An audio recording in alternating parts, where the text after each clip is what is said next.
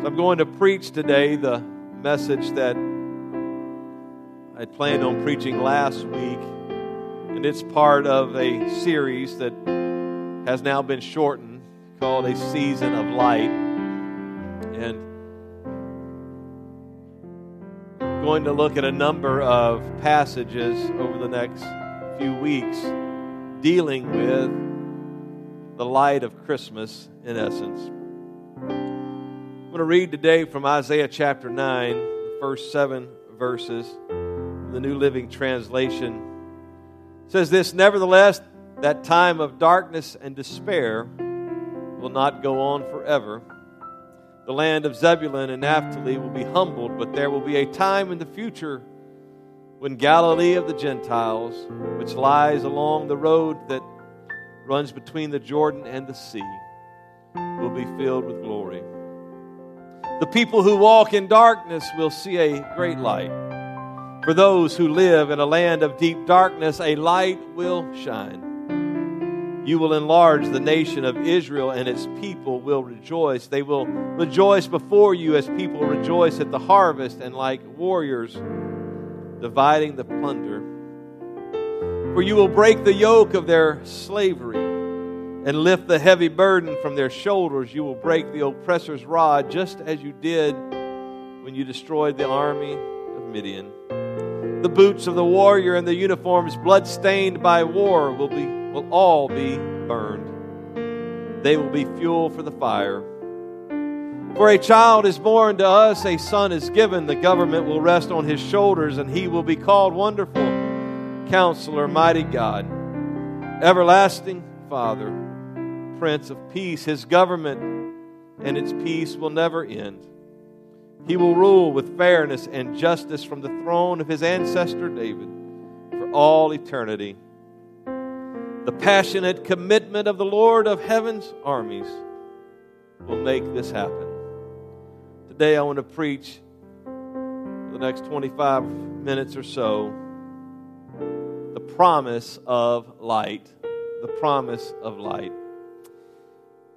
I was raised in Louisiana, and while I don't look like I probably spent much time in the country, I spent as much time as possible out in the country. We had a family in our church in Louisiana. They lived in Holden, Louisiana.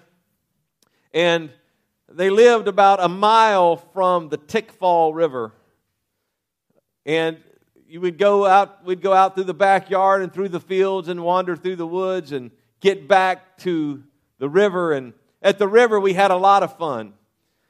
We had a big swing over the river with a platform, and we would swing off of this swing and dive off of the swing out into the middle of the river. It's really deep in this curve of the river.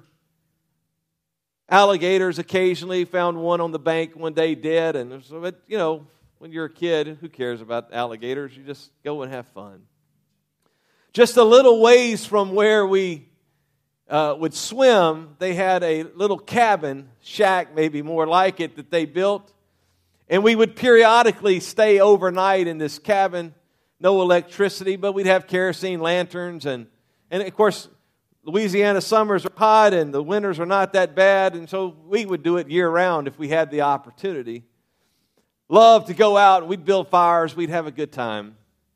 So one particular night, a group of us decided to drive from where we lived in Walker or Denham Springs, and we drove out to Holden, about 30 minutes away, and we were very familiar with the area. We were there all the time, swimming, having a good time, hunting in the woods for squirrels. And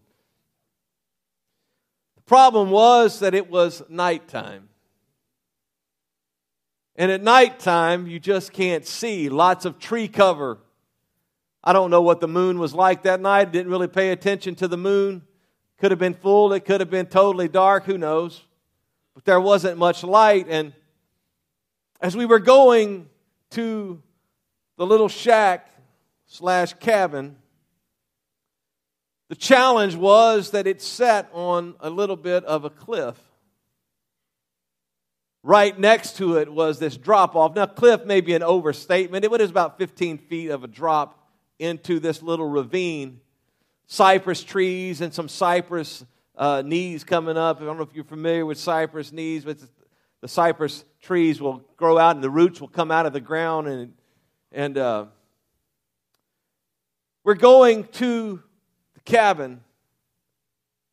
The road runs right along the little drop-off, the little ravine. And so Tom Curtis, he gets out of the vehicle, not as familiar with the area as some of the others of us, and he falls off of the edge of the ravine. We can't, of course, see this. It's dark. But we can hear him some 15 feet below us calling for help. So we find lights, and we get lights, and we go down there, and we determine that his leg is broken. So the good friends that we are, we're not going to leave him in the woods. So we make our way to the cabin. We take the door off, and we use the door as a stretcher. We get him on the door. We take him out of the ravine. We get him in the back of the truck. And off we go out of the woods, onto the 2-lane road, onto the interstate. Tom laying in the back of the truck on the door, and we're going to the hospital in Hammond, Louisiana. We get to the hospital. He contacts his parents. Of course, no cell phones back then. We had to wait till we get there, and he calls his mom. Once he gets a hold of his mom, we're like, see you, Tom. We're going back to the woods. Darkness causes everything to be worse. You can't see. You don't know where you're going. You don't know what's there. I'm not really, as some would say, I'm not afraid of the dark. I'm afraid of what's in the dark. The dark won't hurt you, but what's in the dark might just reach out and grab you. If I was sitting next to one of you, I'd reach over and grab you right about then. Darkness. People don't like darkness. In the Bible, it uses darkness as a synonym for evil and that which is the opposite of God. Spiritual darkness is the absence of God being in a situation, or the absence of God being involved in a certain location. And when that happens, evil is rampant and evil is running wild, and there is all kinds of immorality and sinfulness and debauchery that takes place in spiritual darkness. In the Bible, the context of this, Isaiah writing, and he has prophesied that there is a time of darkness that is coming. He's prophesying in Judah. Judah has turned away from God over and over. Israel at this point has already been wiped out by the Assyrians in 721 BC. And Isaiah is talking about what's going to happen to Judah. He prophesies of this demise of the nation of Judah, that there's going to be a time of spiritual darkness, this absence of God being involved in their lives. But in the middle of this prophecy of darkness, he gives the prophecy and the promise that light is going to come. The darkness will not endure forever, but light will come. The Bible would tell us in these first 2 verses of the text that I read that this light will shine in the darkness. It is a time of darkness and despair, when those two things go hand in hand.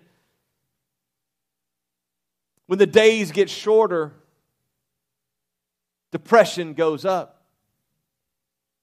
When the light is not there as readily, people become more depressed. They become more anxious. In parts of the world where the sun may only shine for a few hours of the day in times of the year, suicide and depression run rampant because darkness and despair go together. And the prophet has said this is going to be a time of darkness and despair. It will be the humbling of the nation of Israel and of the tribes of Israel. There is, though, this promise of a light that's going to come. And Isaiah would make this prophecy, and he would locate this prophecy not just in all of Judah, but specifically in Galilee of the Gentiles. And it makes it more clear between the mountains and the sea, where the road that runs between the mountains and the sea. You've heard me mention this in the last few weeks. It is the Via Maris. It is the west side of the mountains, between the mountains and the sea. And this main trade route there, he says, this is where the light is going to come, and this is where the light will shine. There is going to be an absence of glory of God in the land, but then the light will come. And these people who walk in darkness will see a great light. And when they see this great light, change takes place. If you were to come in here with the doors shut, the lights off, you wouldn't know where to go. I even come in here at times and the doors are open and run into chairs if I don't turn on the light. Because you can't see in the dark. But when the light comes on, everything changes. Illumination takes place and you can see what is there. And this promise of light is, and this promise of change that will come is one, it begins with this enlargement of the nation of Israel. At the time when Isaiah is giving this prophecy, once again, the nation of Israel proper has been destroyed. Judah is still in existence. These world empires would come after Isaiah makes this prophecy. Babylon, they would carry off Judah into captivity, enslave them. Then the Medes and the Persians would come in and overthrow the Babylonians, and they would then also enslave all of those who were ruled by the Babylonians. And then when that kingdom would reach its low point, the Greeks came in under Alexander the Great, and they would then rule the known world, including that which is the land of Israel. And then the Romans would rise to power, and they would come in and rule and enslave the Jews as well. But in all of that, this prophecy says that the nation of Israel is going to be enlarged, and Ezekiel would prophesy that the nation of Israel would be reborn, and that took place in 1948. And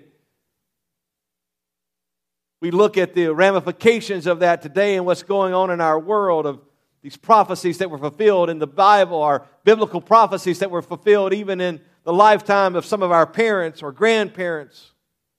People rejoice. And he says the yoke of slavery will be broken. The oppressor's rod will be broken. War will cease. Now you may say, if Jesus came, born in Bethlehem, in a stable, the story we tell of Christmas, how can this prophecy be true? Well, the reality is this, is that some of these things happened at His first coming. And some of these things will happen at His second coming. That the prophets, when they're writing, don't necessarily understand that there's a first coming and a second coming. They don't know the interval between that is called what you and I would call the church age where we're living. But Jesus, when He comes, He came as light, and He is coming again as light. And when He comes the second time, the Bible would say that there is no need of the sun, for the Lamb will be the light of the city. He is going to once again shine as a great light. And at that time, all oppression will be broken. And at that time, all war will cease. And at that time, all yoke of slavery will be broken. But now we are living in this time where we can have spiritual freedom and spiritual liberty, and the shackles and the chains of sin can be broken off of our life, and we are no longer under the control of anyone except for Jesus Christ. But beyond this light that comes and brings all of this change, this war that's going to cease, and he says the uniforms blood-stained by battle going to be burned and no more war. He ends that section of the prophecy, and he tells us this, that the light is going to come as a person. It's not just the light is going to shine. It's not like a laser beam. comes as a person. For a child is born to us. A son is given. The light is prophesied. This great light is going to shine on those who walk in darkness. Going to come as a child in a manger. Not as a king, but born to poor parents. Born in poverty, possibly. Not as a full-grown man. When God creates everything at the beginning, He creates Adam. He doesn't create him as a baby. He creates him as a full-grown man. Creates Eve as a full-grown woman. But when God decides to come in flesh, He doesn't come just showing up. He comes through the natural human process of conception. The 9-month gestation period, and He's born like any other human. He comes as a child. Unto you a child is born, a son is given. This idea is not only is He a child, but He is a gift. It is God's gift to us so that you and I could be saved. It is in essence His gift of Himself. For God so loved the world that He gave His only begotten Son, that whosoever believeth in Him should not perish but have everlasting life. The light shined in darkness as a little child. That was God's gift to us that would grow, that would become the Savior of the world because He goes to a cross, takes the penalty of our sin, and He dies in our place. But not only is that the case, but the Bible says the government will be on His shoulders. Dominion, in essence, is what the word really means, is that He is going to have dominion. He's going to have rule. He's going to be King of kings and Lord of lords. He is going to be over everything. He has dominion because He is God in flesh. Because the dominion really belonged to Him from the beginning. And so when He comes in human form, that human form, when He comes the second time, will take on that dominion and rule the world. And His dominion will not end, but it will be forever. His dominion is just and fair. His dominion is linked to the throne of David, His father. He is on the throne of David because He is, according to the lineage of David, the tribe of Judah, which is why He's called the Lion of the tribe of Judah, because He comes through that lineage. It is dominion that is guaranteed by the zeal of the Lord. Well, I looked at this verse.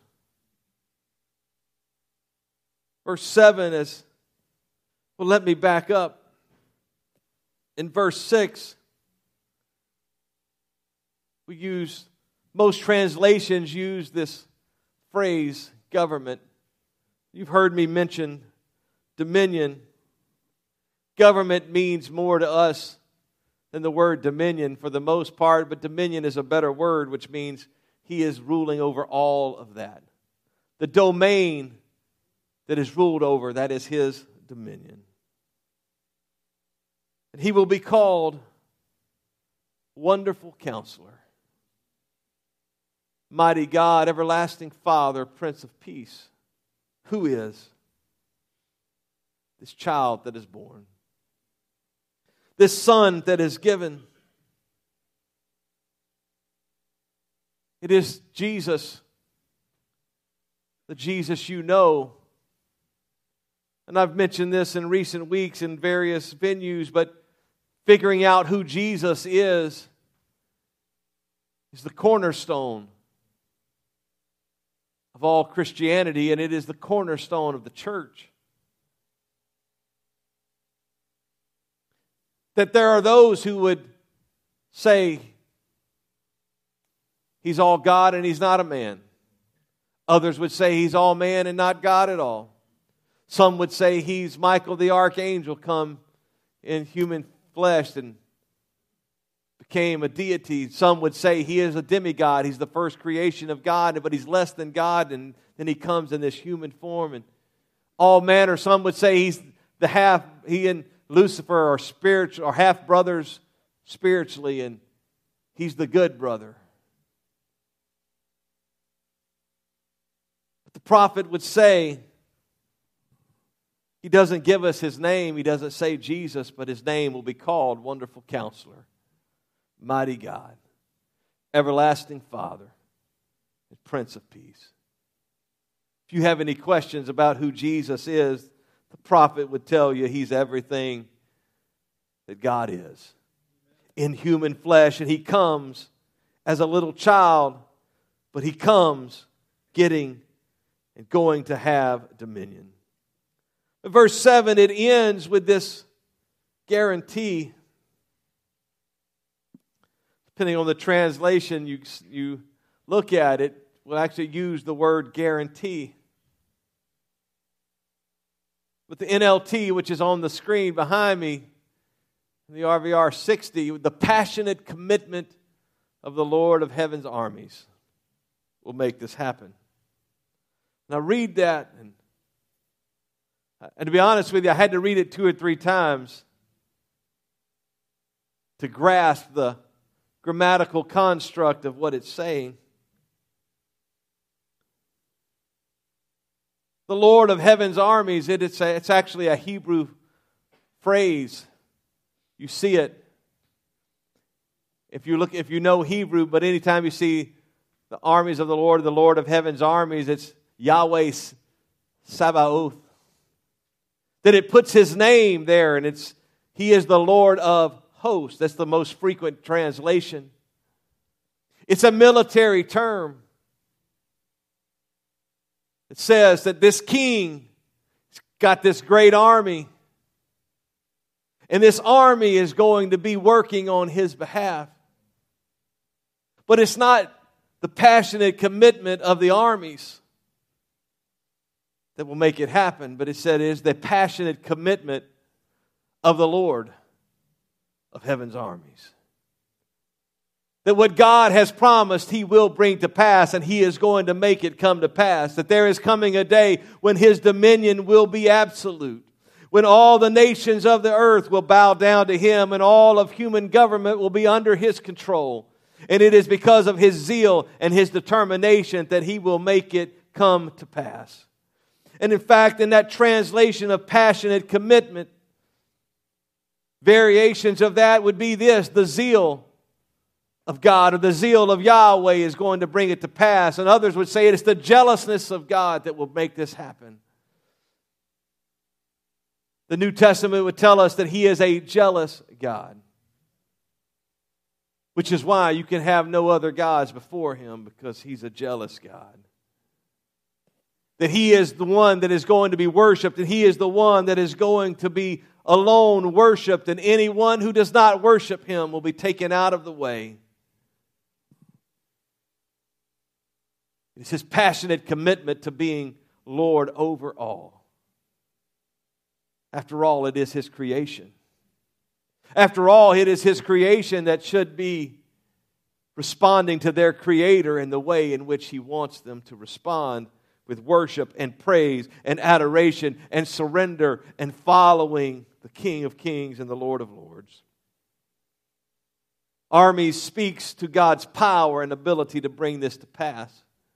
Not only does He have a passionate commitment to do it, He's got the ability to bring it to pass.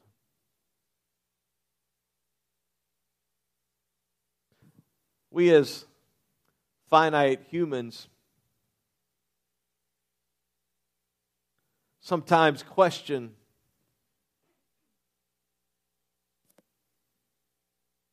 we say things like, man, can God do that? Does God have the power to do that? Anybody ever had questions like that? You just question, is He really in control? And if He's in control, then why is this happening? So if something is happening that we don't think He should allow, then He must not be in control. But He never sleeps, He never slumbers, He never loses power. He's better than the Energizer Bunny. He keeps going and going. He's never going to run out of power. He's never going to run out of ability. He's always going to be able to do what He has promised He will do. Once again, I've been in this all my life, but there was even a point in my life, and I think I may have mentioned this a few weeks ago. I was like, God, I don't even know if You can do this. And I knew He could. But in the moment, it was like, I don't know. But He is coming with a dominion that started in Bethlehem, that will culminate in eternity, in this millennial reign that you and I will be a part of. We have seen the fulfillment of that promise of light that Isaiah prophesied it was coming. We're living some 2,000 years on the other end of that, and we know that it happened. And now you and I get to live in light and not in darkness. The light will shine in the darkness, and the light will bring change. The light comes as a person. Jesus brought hope to those who walked in darkness at His first coming. Many have found light in their darkness. But the question for some may be this: that's great for them, they found light. They're not walking in darkness. But how can I find the light? The musicians come, there is a little thing called the gospel, which is the good news about Jesus. It is that death, burial, and resurrection. And I know we're at Christmas. We're in the Christmas season. So why am I talking about Easter? A few months too early. Because the only reason Christmas is important is because of Easter. That if He comes and He lives, it doesn't do us any good. It's because He came and He lived and He died.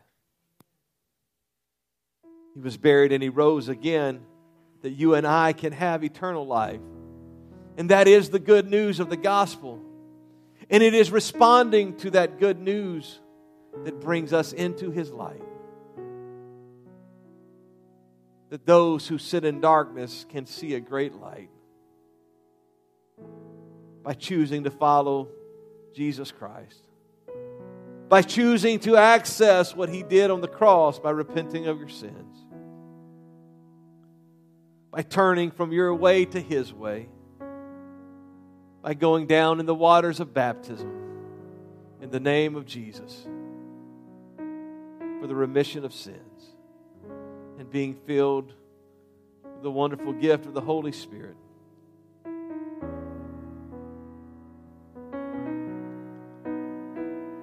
Carla wasn't able to be here today because of vehicle trouble. I got a text. She'll be watching. Got certificates for next week. We give these certificates. It's just a piece of paper. It doesn't do anything to save you. It doesn't do anything to get you to heaven. It's just a token of remembrance When I got the Holy Ghost and got baptized at the age of 11, I don't think I got a certificate for either of those. Filled with the gift of the Holy Ghost, November 12, 1983. Saturday night, and baptized Sunday night, November 20th, 1983.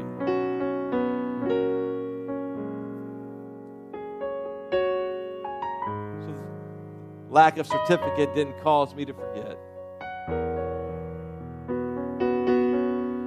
But it's just a nice gesture. It's a point of celebration. Because what really took place last week